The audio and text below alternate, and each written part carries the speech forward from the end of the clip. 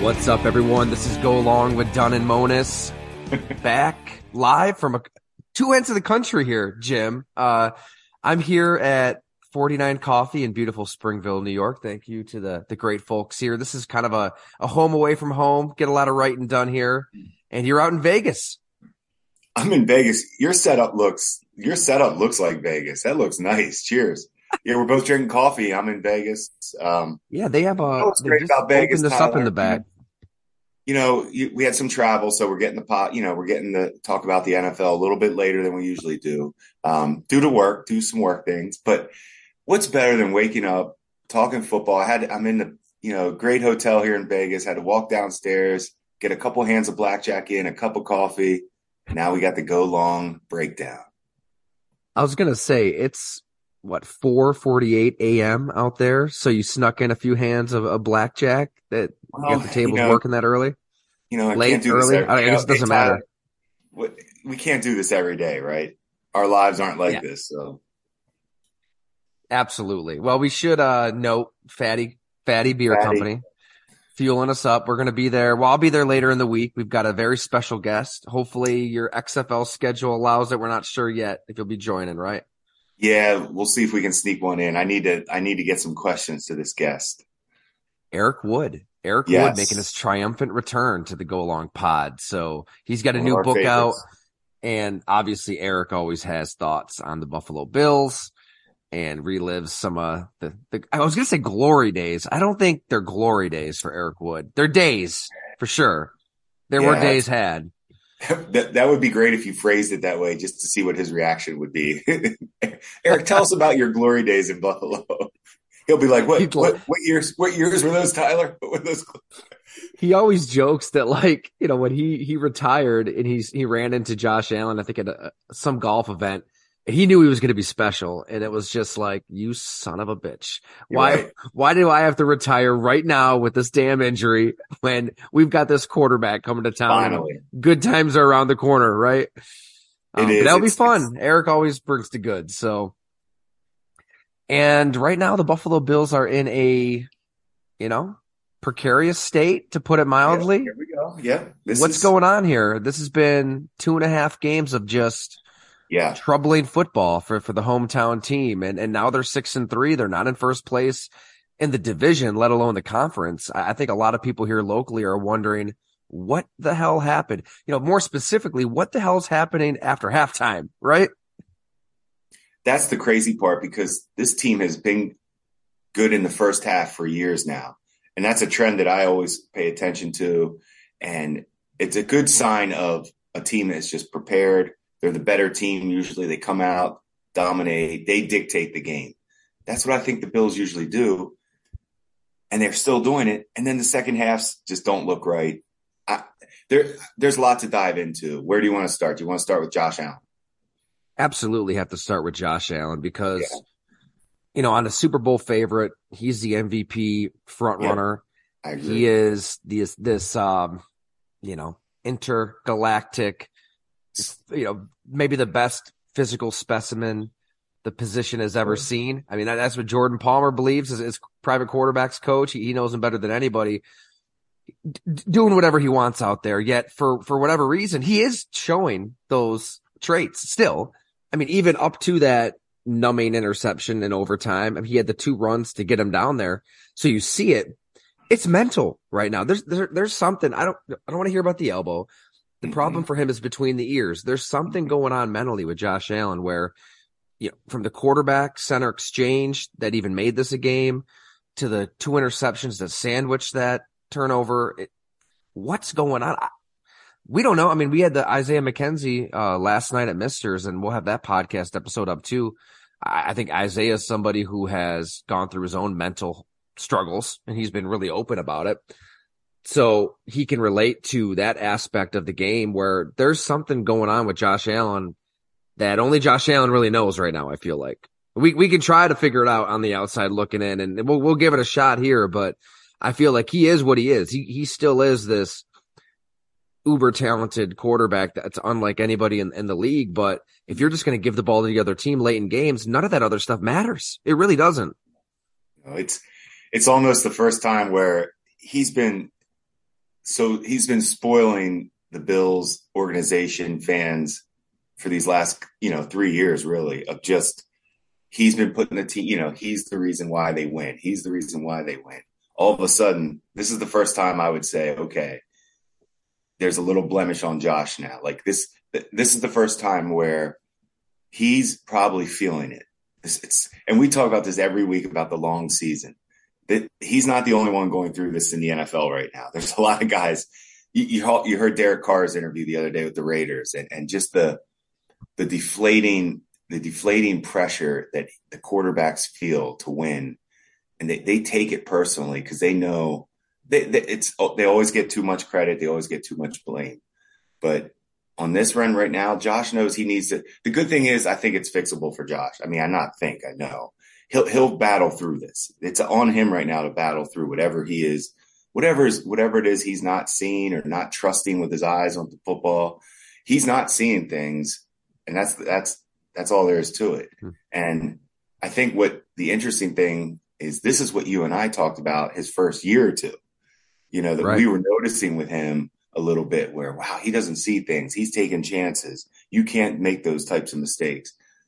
He got rid of those. All of a sudden, they're back a little bit. And I think that might just be the nature of the position too. It's hard. It's such a long season. You're going to have these.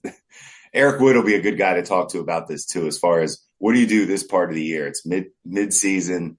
You're playoff quality team, but you still have to get there. You still have to win, the 10, 11 games to get in. Because it's crazy, Tyler, to look at the playoffs picture right now. It is.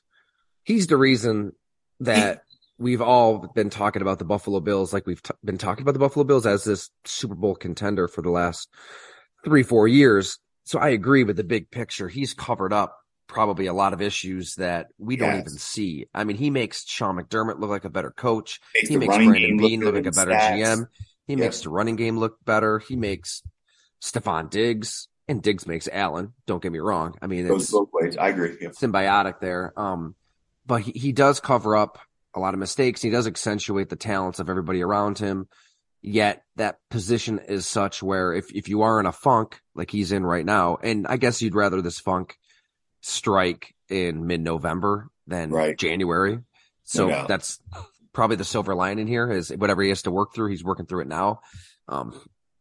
But at the same time, I think the mistakes are just so odd where he's throwing it directly to the other team 3 games in a row. I mean, these aren't like interceptions where he's trying to thread a needle and it's just a great play by the defender. It is, what in the F are you looking at?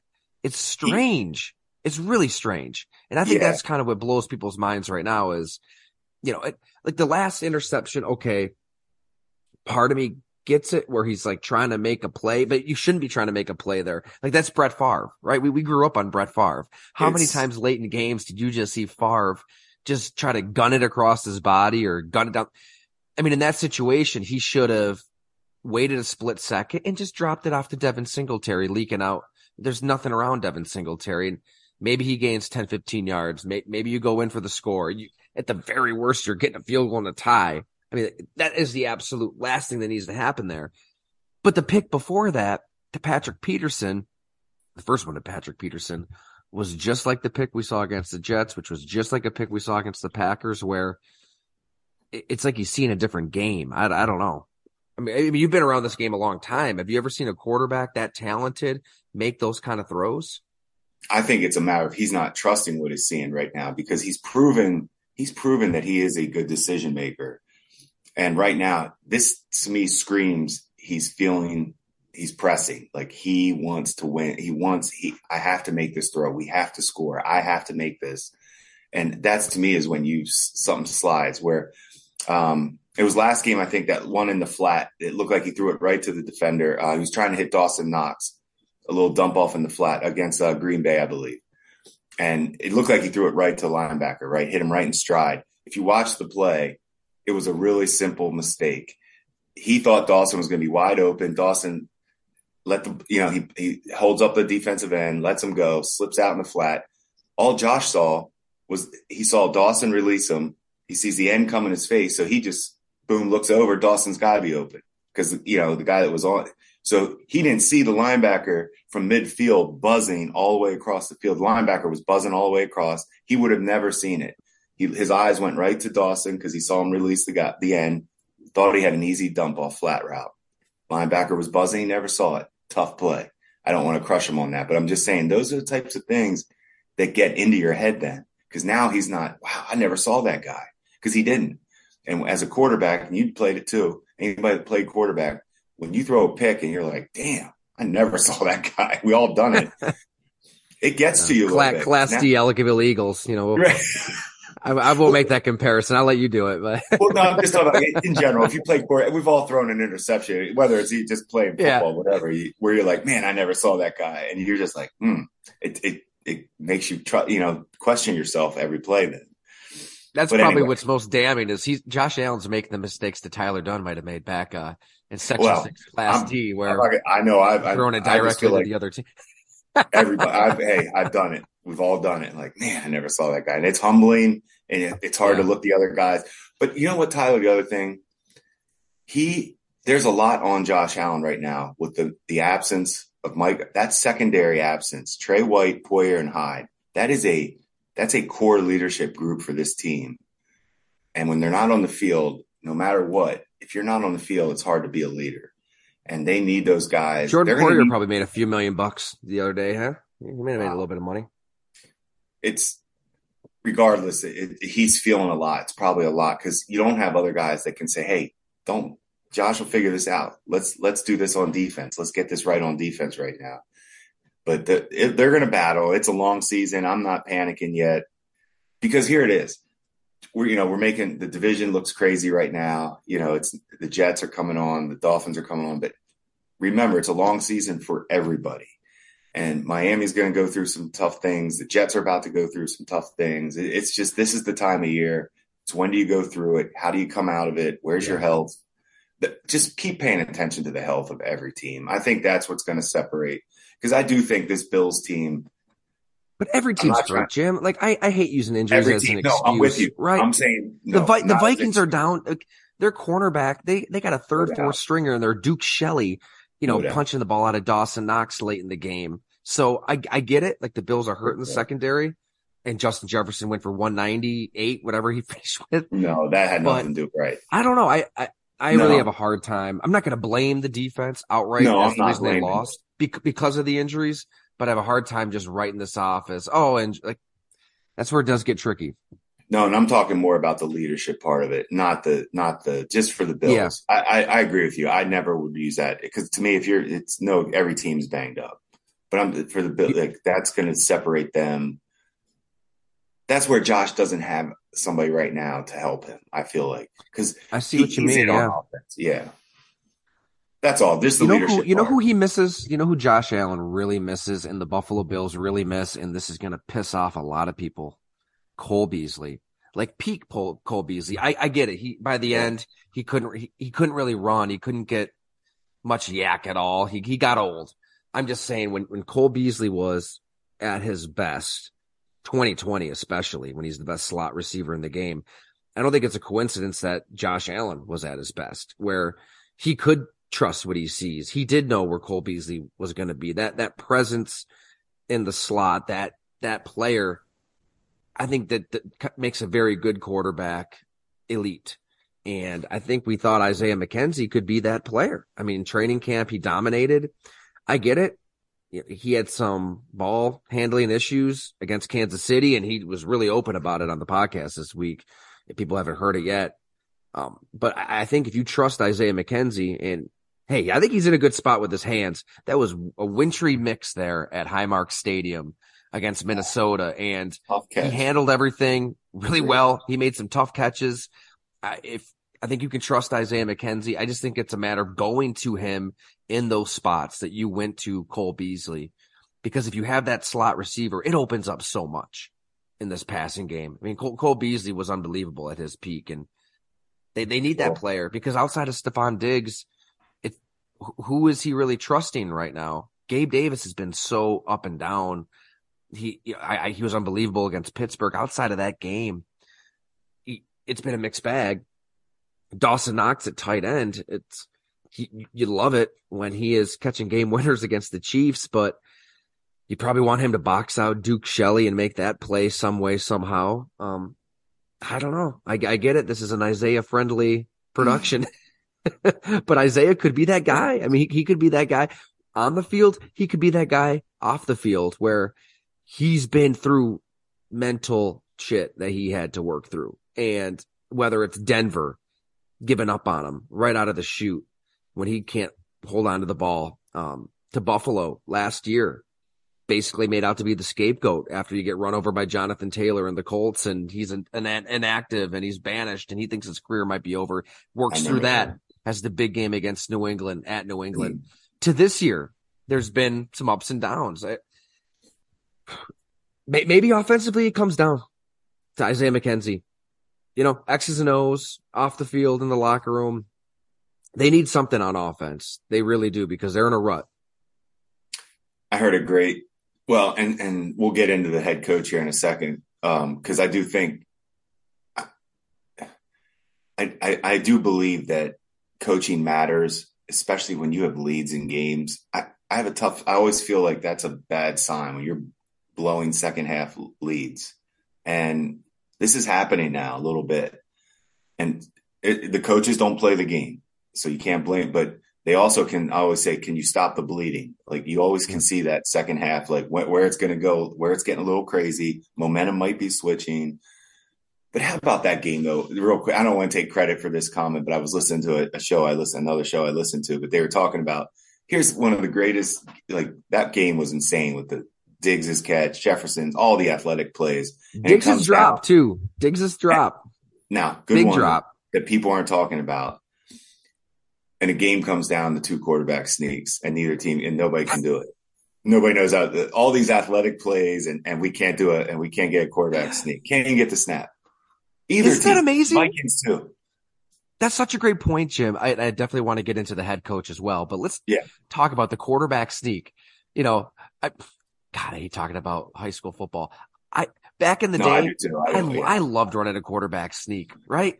The pig pile, we call it, where you just had a great center. He was my best friend in high school. I mean, that was, if we wanted to set the tone, it was pig pile against Randolph. Let's just get 4 or 5 yards and just beat the hell out of these guys. And it's funny. Yet that's part of Tom Brady's greatness. He's always been good at that. His quarterback sneak is all time. He's an all timer when it comes to a play that seems so simple, right? Just get the ball from the center, move forward, and, you know, as an offensive line, just basically tilt the defensive line downhill. But it's not that he makes it look easy, but it's not. Aaron Rodgers never runs quarterback sneaks. Never. He doesn't. He refuses to. Does a lot of things well. And hey, he had a hell of a game against Dallas, and they had a great formula. So we don't need to go down that road. But I'm just saying, here's a Hall of Fame quarterback in Tom Brady who has managed to figure out the quarterback sneak and just get every 4th and 1 that you can imagine. And here's a Hall of Fame quarterback in Aaron Rodgers who doesn't. And then here's NFL Sunday where Kirk Cousins can't get in from the inch line.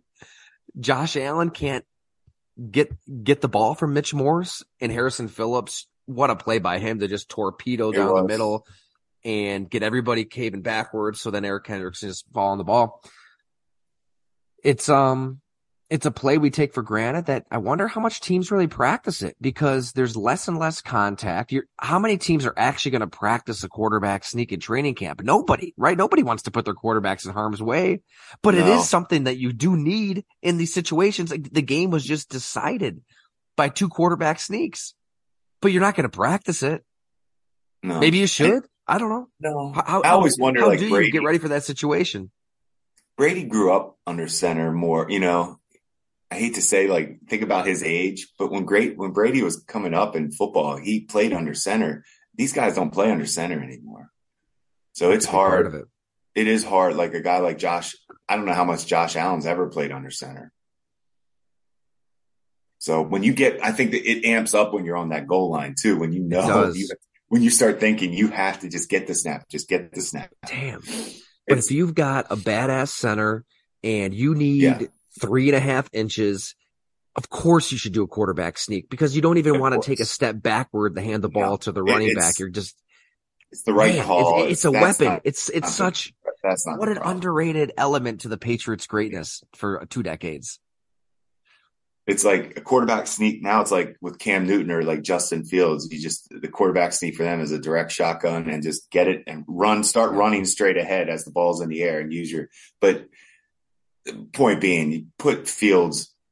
Can you imagine trying to stop Justin Fields on a quarterback sneak? Really? Like that, you're not doing it. Josh Allen's the same way. There's no way you're stopping Josh Allen on a quarterback sneak. It takes a fluke fumble.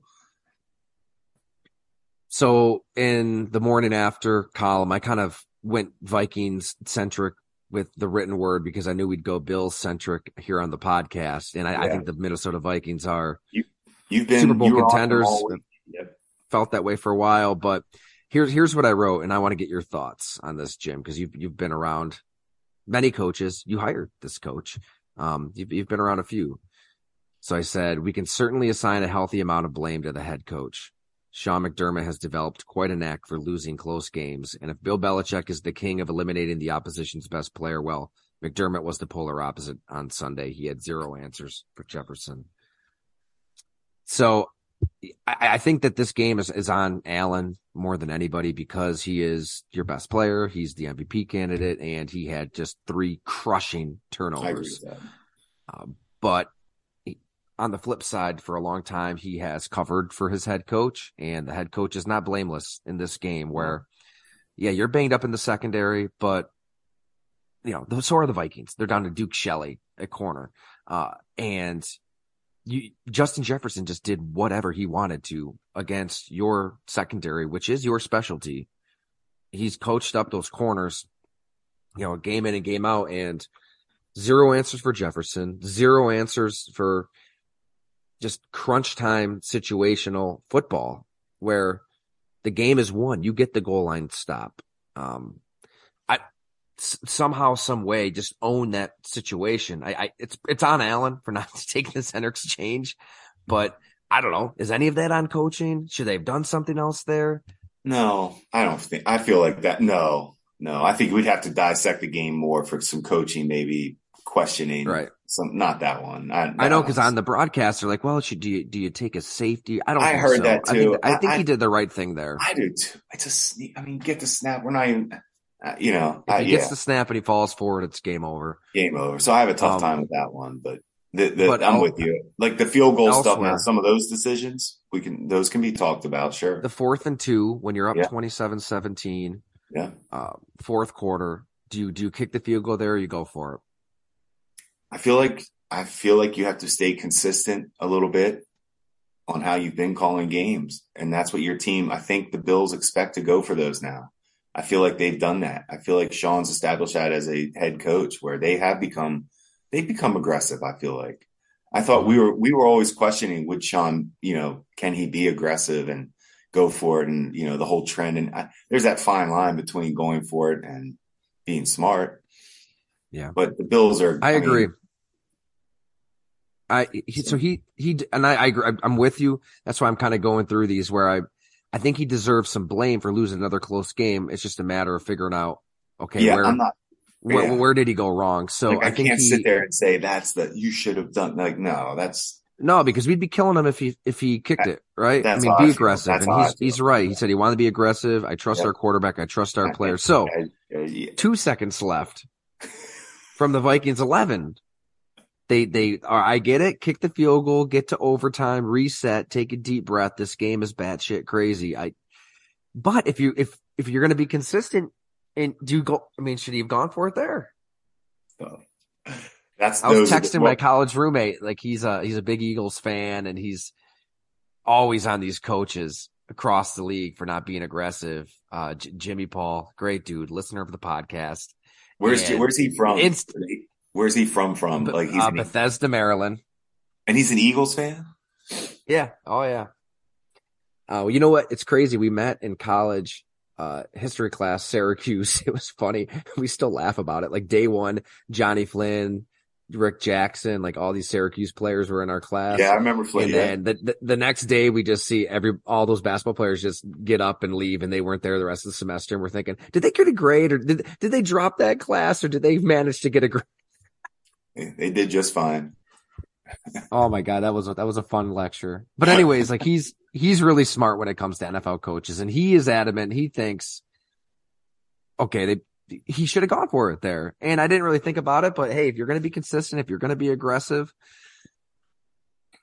maybe you do. Maybe that's a spot. Maybe that's a reason you can't win close games. But then again, I probably still think you get to overtime. But there is a reason that this team just falls short late in games. 4th and 18, the Justin Jefferson play. I mean, Cam Lewis, is it all on Cam Lewis, or is it on some of these coaches? Like, let these guys know in that situation, knock it down. Knock it down. An interception does you nothing. Maybe. So I guess it's kind of like a combination of all these little moments, all of these little plays. For some reason, they get late into the fourth quarter, overtime, and more often than not, they lose that game. Would that concern you?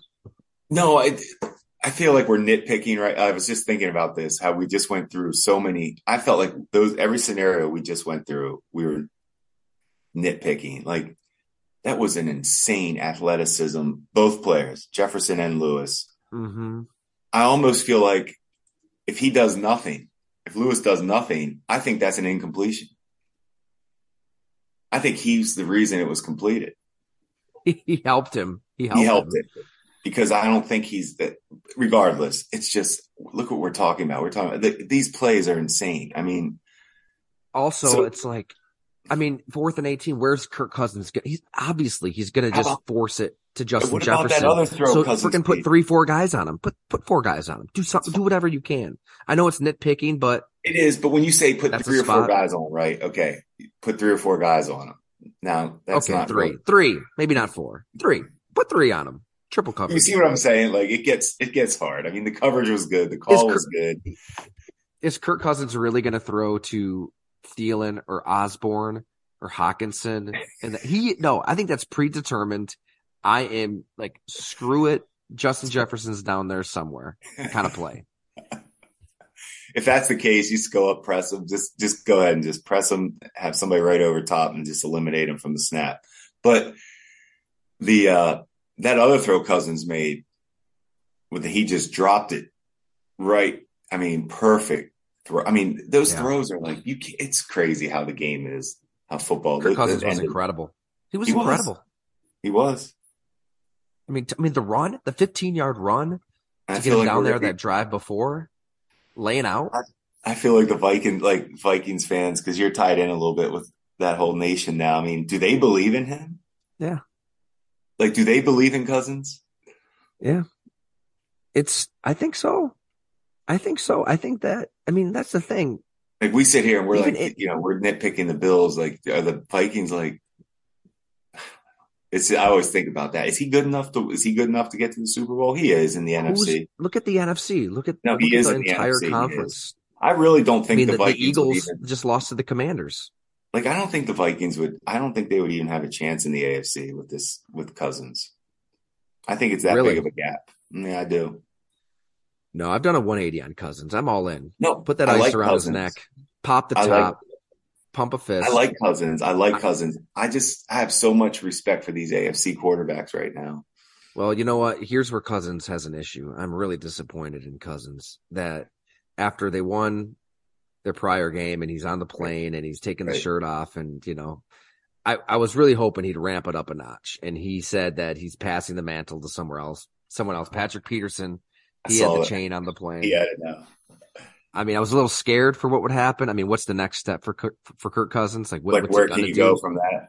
Right. Did you just take your pants off? Like, what's next? I was a little worried, but I was intrigued. I think we all were intrigued. Smart moment by him. Smart moment. Let it go. Like, you're not going to recreate that. You can't recreate it. You can't make it better. You can't, you did it. Pass it on. Because I saw Heineke for Washington was doing it last night. Everybody was giving him all I like it. Hey, have fun on the plane. And back to McDermott, you're right. When you really parse it play to play, it's hard to pin this game on him. That's why it comes back to the quarterback. I'm just saying it's no coincidence that they find themselves in these close games, and more often than not, they lose these close games. It's some type of discipline just goes awry where, you're getting beat on 4th and 18 and, you lose it at your own goal line. And I feel like it adds up to a point where, my God, you're up 27-10. I mean, the Buffalo Bills have never lost a game in this stadium winning by 14 points or more after halftime. That's never happened before Sunday. And it did, right? We're talking since the mid 60s. So something's wrong. It is interesting to hear him say we need to run the ball more. The weather's changing. I mean, that was his problem with Brian Daboll last season. He called out his offensive coordinator when they lost to the Patriots, and there was something amiss behind the scenes there. And now he's, making it clear to Ken Dorsey that this is what I want to see as the head coach. Honestly, I kind of agree with. I mean, I feel like you have 3 good backs and you're winning by 17 points and you lose that game. Something's wrong there. I mean, that's kind of what I was saying, where you as a coaching, like he's not the offensive play caller as the head coach, but you need to enforce that somehow and say, look, hey, this is what I want. Somehow let's get this clock going. We're okay. I mean, Nyheim Hines, you traded for him and you're not really using him. Yeah, I was going to bring that up. It's interesting how that happens. It is tough fitting guys in sometimes. You definitely have to have a plan and a vision for those guys. He'll figure it out. 1 target, 1 catch, long. 9 yards, no carries. So you know what this means for Hines. I would say I think we're going to get a good dose of him coming up. Yeah, I mean, and James Cook looked pretty good when he gets his opportunity. Okay, yeah, he looks okay to me. His running style, he runs a little upright. For me, but he looks okay. Yeah. Singletary really has had a nice. You've been talking about him for a couple of years now since he's really worked to improve himself every year. But he's a good player, like we talk about. But he's not a big difference maker. But he's their best, I think. He is. I think I really do. I can see both arguments, right? Where I can see when you have this big lead, lean into your backs, like just find a way to close out that game. Because like we said, historically, this is as bad as it's been, blowing a lead in Orchard Park, New York, since the stadium was built. But I could see the argument for pedal to the metal, go as far as Josh Allen takes you when outside of a 21-yard run for Devin Singletary, he gained 26 yards on 12 carries. So, what was Ken Dorsey thinking? Man, our best chance to win is just leaning on Allen and letting him run, letting him throw, forcing the ball downfield. That's why I'm kind of coming full circle. I think the key to this offense is that slot receiver, because that Cole Beasley-esque slot receiver is basically a run game, right? I mean, when you're hitting them for 6, 7, 8 yards a clip and you're moving downfield and you're rhythmic like you were in 2020, like you were late in 2021, that's kind of your run game. And they don't have that. I think that they could have that if they began to trust Isaiah McKenzie. Hey, Khalil Shakir has had some moments. Yes. Nyheim Hines, I mean, that's why you traded for him. His receiving ability, get him in the slot, somehow turn that short passing game into your run game, and don't go for the home run every time. I mean, that's why they lost the game. I mean, he's forcing it downfield when he doesn't have to force it downfield in overtime. He did not need to make that throw at all.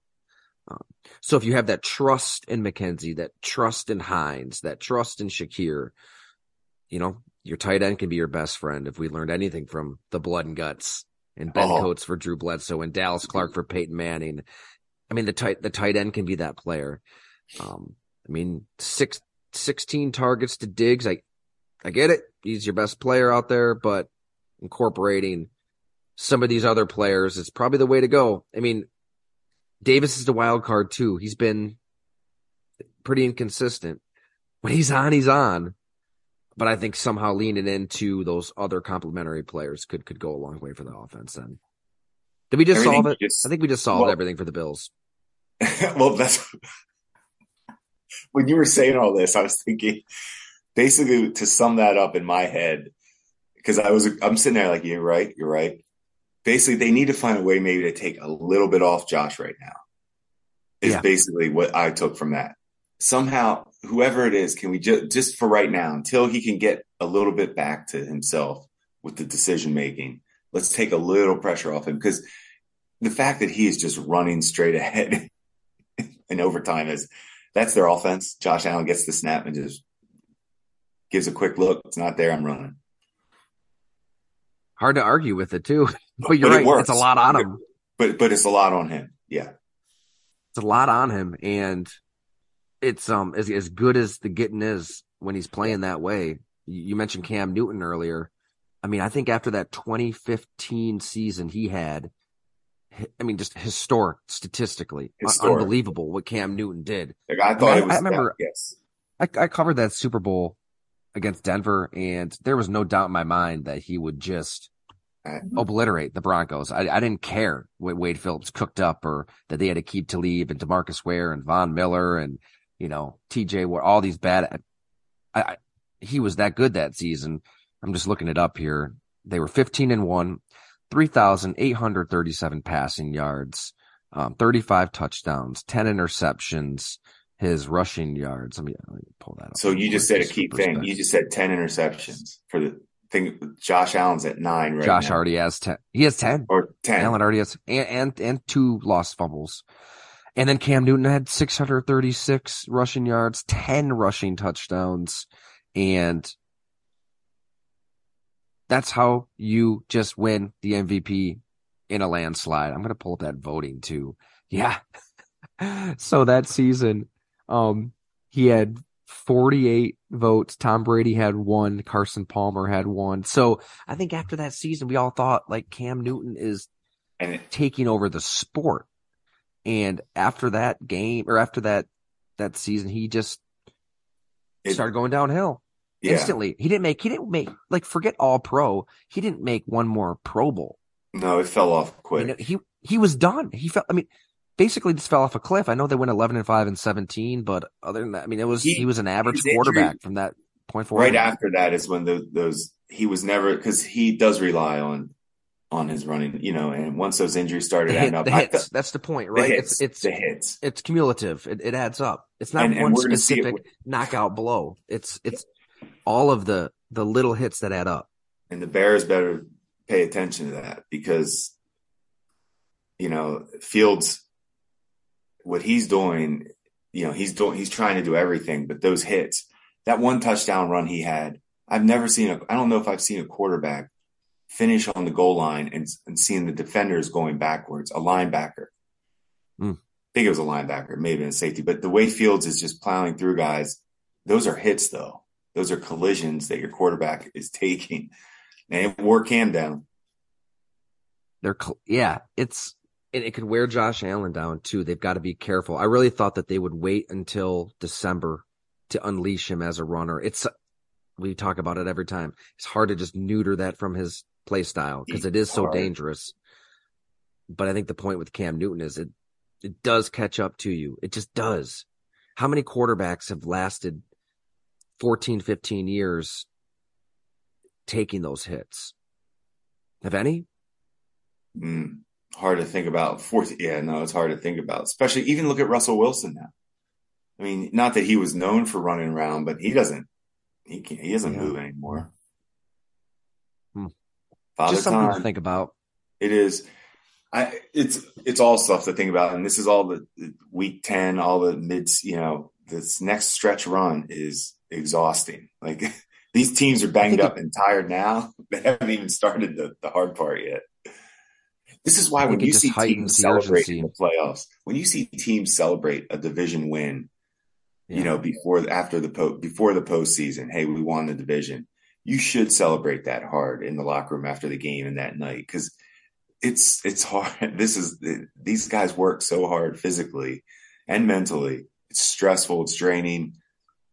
And you're seeing how hard it is. The Bills, we know, are a very good football team, one of the best in the league. And right now they are fighting. Like, they're just trying to get a win right now. I think it really just highlights the reality of a Super Bowl window. When you look at Cam Newton's career trajectory, and we all assumed after that 13-second game at Arrowhead, oh my God, we're going to have Allen versus Mahomes for the next decade minimum. You think that's the case? It's not always the case. I mean, things change in a hurry. And right now, the Bills have a Super Bowl window open. And this is a moment that they have to fight through. They have to figure it out right now, because you don't know how long Allen is going to be this good. You don't know how long Stephon Diggs is going to be at the top of his game. Von Miller's obviously playing so well right now, but he's 33, and Father Time could catch up with him. You've got a window now. It just shows you, like, you better take advantage of it. That's why it's about January and February for the Buffalo Bills. And that's why there's legit concern right now. Look at the division. Miami's atop the division. And I tell you what, Tua, Tyreek, Jalen Waddle, I know they got issues on defense. They're figuring out a running game, by the way. They're getting that together. But right now in the AFC, what they have cooking on offense might be better than anything that any team has. I'd still take the Chiefs in the AFC, but when Tua's playing like he's playing, their defense they can beat anybody. That's what we talked about last week for Miami. Like, until they can show something on defense, are they a threat to KC or Buffalo? They're actually showing. They showed up a little bit against, I thought, against Cleveland. I thought they made Chubb. They had to work. They weren't dominating the running game like Cleveland usually does, and that's a good sign for Miami. So that's another step in the right direction for Miami to build that defense, because the offense, that coach is Mike McDaniel, man. When you jump on a team 17-0 at halftime, like Buffalo did to Green Bay, go ahead and run the ball all you want. Your run defense doesn't really matter if you give up yards. Yeah, it doesn't matter. And I mean, Bradley Chubb, he had 3 quarterback hits when he looked good. Facing Jacoby Brissett. That's pretty good when you know they're going to run the ball a lot. Yeah. They had 14 quarterback hits as a team. Wow. I actually still think that Cleveland, I keep saying that, and I don't like talking about Cleveland, but they are a quarterback away from being a dangerous football team. The Bills are fortunate they're catching the last game of pre-Deshaun Watson, probably, right? I mean, good point. That's a good point. They should take care of business against Cleveland and Detroit on Thanksgiving. In theory, are you worried at all about those 2 games if you're the Bills? No. No, unless to me, that's where something crazy, special teams, whatever, how football is. That's how you lose those games. But there's no such thing as an easy game, especially for Buffalo right now. They just got to get a win, calm down. It's amazing what that win will do for you in the building, for the team. You can lose 2 or 3 in a row. You think the world's over, and then you get that win. You get that win that you're trying to get, stop the bleeding. And it seriously does change. It just gives everybody a chance to breathe again. Because the Los Angeles Rams did not win a game in the month of November last year, and they won the Super Bowl. It's about peaking in December. I can't stress enough. That year we won the Super Bowl when I was working for the Saints, and we lost our last 3 games of that year. Now we were 13-0. That was the difference. Right. You just completely took my point. It just got a little. Threw it in the ditch, Jim, didn't you? It's just funny. I just don't know if there's any that's why I don't know if there's a right answer other than just get healthy and hope it goes your way, because football is insane. Yeah, I think Tony Dungy put it perfect. I think it was Dungy back when they won that Super Bowl, and in 2006, you think of all those great Colt teams that fell short, and that team is the one that won a Super Bowl, and their defense stunk a lot of the year. I think like Jacksonville ran for almost 300 yards on them late in the season at one point. But as Dungy said, it's about being hot and healthy at the right time, and they got hot and healthy at the right time, right into the season, and the Bills can get to that point. If anybody can get to that point, hey, I mean, anybody. You can go right down the list in the AFC: Miami, Cincinnati, Baltimore, Kansas City, the Chargers.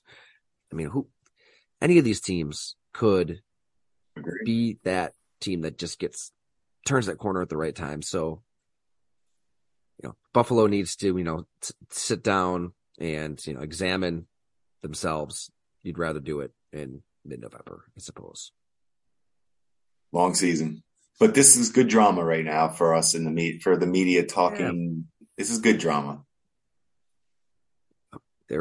I did get a chuckle. I mean, granted, we're surrounded by it here in Western New York. Like I think there's a whole generation of Bills fans now that the kids, all they know is success and winning, which is crazy. I mean, because I grew up in the drought, and I think it's weird for a lot of people to see this unit struggle, but this is normal. I mean, every good team goes through a period like this.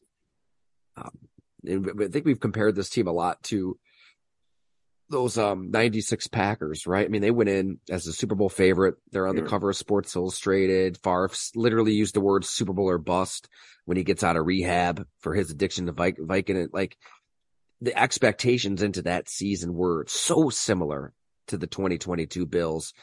And that 96 Packers team, if I remember correctly, I mean, they were just besieged by injuries. Like, Antonio Freeman broke his arm. He missed a chunk of the season. Robert Brooks tore his ACL. Edgar Bennett wrecked his knee.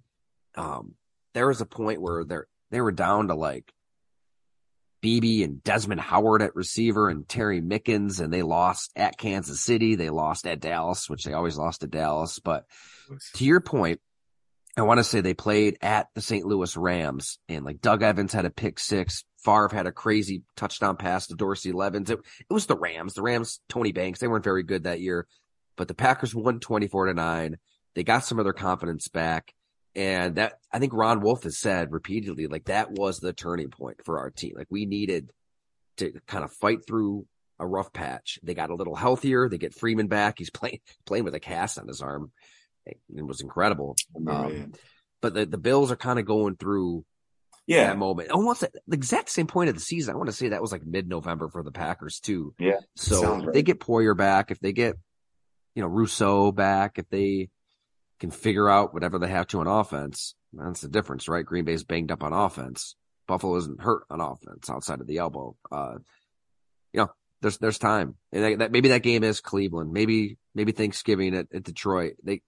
It can go one of two directions, right? They can get right against these teams, but if you lose to the Browns or you lose to Dan Campbell's, knee biting crew out there in Detroit, then it's major panic mode, probably, right? Yeah, because, it would be based on, at that point, if that happens, now we have to look at what's going on in the division, what else is happening, because if you're talking about that, they could be in jeopardy of, which we never would have thought, I wouldn't have, that they would not make the playoffs. That would be hard for me to even, that would be the extreme on the other end of it. I don't see it. I'm okay with it. I'm still okay. I still believe long season. I still think KC's making things look easy. And it's not, they're just that good. He's your MVP, doing what he's doing without Tyreek Hill. I mean, I don't even think it's close. Patrick Mahomes is because MVP. Look how good Hill is. Look what Hill has done for that offense in Miami. He's unstoppable, and KC just lost an unstoppable player, and they haven't skipped a beat. Juju Smith-Schuster, Marquez Valdes-Scantling, Sky Moore, Kadarius Toney. That's what I'm saying. They just brought Tony. What's good, but that's the Mahomes effect, isn't it? Like, that's why Mahomes is special. Yep. He is. All right, Jim. Yep. All right, you get back down there to that blackjack table and have some Vegas. Success, will you? It's a work trip, Tyler. I don't have time for this. This is a work trip. Hey, underrated movie, Vegas Vacation. I know it got hit hard on Rotten Tomatoes. Great movie. Greatest line. It's one of my favorite lines from every movie. Chevy Chase looked at his family and said he thought today would be a good day. Everybody has a lone day. Everybody do your own thing today. He said, okay, all right, have fun. And he just sprinted right to the blackjack table. But he called it a lone day. He's like, today will be a lone day. There are so many classic lines in that movie. I love Cousin Eddie at the buffet, when they're, give me some of the yellow and the blue. And he goes, Clark, it's all you can eat. You only need one plate. He's looking at Clark like, You're going, you so an idiot? you're That's all hitting you my can do. wheelhouse. Yeah, you're going through my wheelhouse. A good. I'm a big Chevy Chase. Chevy Chase. Those movies are Yeah. vacations are special. Hey, real quick though, I wanted to let you know. I know I texted you yesterday, but I am enjoying your book so much. On my flight to Vegas yesterday, I'm really enjoying the the Ditkas those first couple chapters with the old school tight ends. Man, because Awesome. Thank you. I don't know a lot about those stories, and you brought out some good stuff. I just can't. I don't know, man. I'm enjoying it. I can't wait to see these modern guys, to see it transform. I like how you did that, though. How it's kind of working its way to the. Yeah. I Mm, appreciate that, Jim. Thanks so yeah, much for diving in and hell, it was awesome. I know yeah. we've said it repeatedly on here, but I just kept picturing you sitting in St. Louis with at that, Jackie Smith. yeah, like that had to It be for was you. like sitting with my grandfather, Huey Dunn. It really was. I mean, one of the just most genuine human beings that you'll meet, Jackie Smith, in at 82, where you can see how one moment, the one fleeting moment in time, like 5.5 seconds, I know. just psychologically How do you come back? left bruises that took decades to really repair. I mean, Yeah, you it brought that affected out. him in a I know. profound way where he doesn't regret anything. I mean, he still looks back at that year with the Cowboys at age 38, when he should have retired. I mean, he risked paralysis with the neck injury he had, and the Cowboy team doctor just kind of, rushes him through his physical because he had to get cattle off to auction, which is crazy. But he looks Those back at it stories are fondly. Like he loved Tom Landry. He loved the Cowboys. He caught a touchdown in the divisional game, I believe, against the Falcons, where that was huge. But one play, one moment that, wasn't even all on Jackie Smith I think I think we call that chapter the mindset, because to work through that psychologically to set the course for the position in so many ways. So thanks for pointing that out. That was, cool, man. a lot of memorable conversations and memorable trips. And I mean, my God, you're throwing drinks back with Shockey or hanging out with Tony Gonzalez and inside Ben Coates' home where he's, beat to shit and just reliving the injuries and the pain with a dip in his mouth. There some moments I'll never forget, but I think that one with Jackie Smith is right up there for sure. That's what's cool that you were able to actually. That's what I was thinking about when I was reading this. It's like you were actually with these guys. This wasn't a phone call. This Yeah, because there is obviously that's but that in person, you can't put a value on that. you can't. I totally agree. Like even whether it's the blood and guts, I wanted to make sure I was face to face with these tight ends, not just research based or phone call based. Like be there if you care. As my dad used to always say, you have to. You gotta Show up. be face to Yeah, face I and like that. try to do the same thing at Go Long, right? I mean, got this Tua Tagovailoa story coming Friday, and hey, you got to get down there to South Florida. You got to talk to the people who know Tua best face to face. It's not something you can just do on a Zoom or on a phone call. So No, appreciate that. And hey, also we'll have the details at golongtd.com, but we're gonna have 2 in-person book bashes. So the good folks at Fatty, Nick, Chris, they're going to open up their doors the Sunday after Black Friday. So got it. we're going to Got have it. a hangout there. So coming out, we'll have some books to sell, to sign. Would love to have you there hanging out with us. And then I believe the following week after that, Mister's Bar and Lanes are going to have us in the afternoon. So we'll have the dates and times at the site, but would be great to meet people who are local here in Western New York, want to hang out, It's, talk about the tight ends, sign you a book. Hey, also Christmas is around the corner. I So was what just a gonna great say, Tyler. Yeah, stocking stuffer. you guys know what you're doing by putting this out. Good time of year. Because it is. I was thinking it the whole time. I was thinking, no, this is perfect. Like I'm already thinking about who I can get this for. Beautiful. Hey, I've got books. So you let me know, Jim. We'll load you up.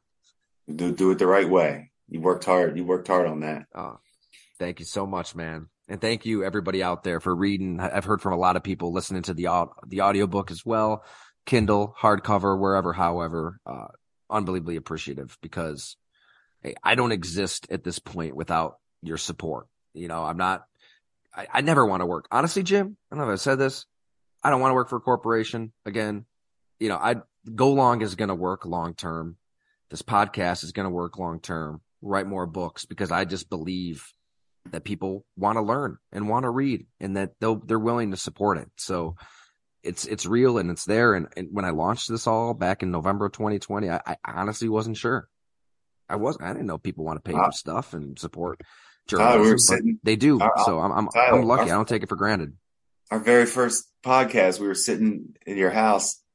I mean, we've come a long way just in that. Just think about where, like right now, I'm in Vegas. You're at a coffee shop. I mean, we're still doing it. So you're doing something right. I love it. I love it, man. All right. Well, hey, let's we'll get this pod up and we'll make this happen in person when you're back on the East Coast, Jim. Have fun out there. Don't have too much fun though. I want to have you back in one piece. My bank account needs to be in one piece. Thanks, everyone.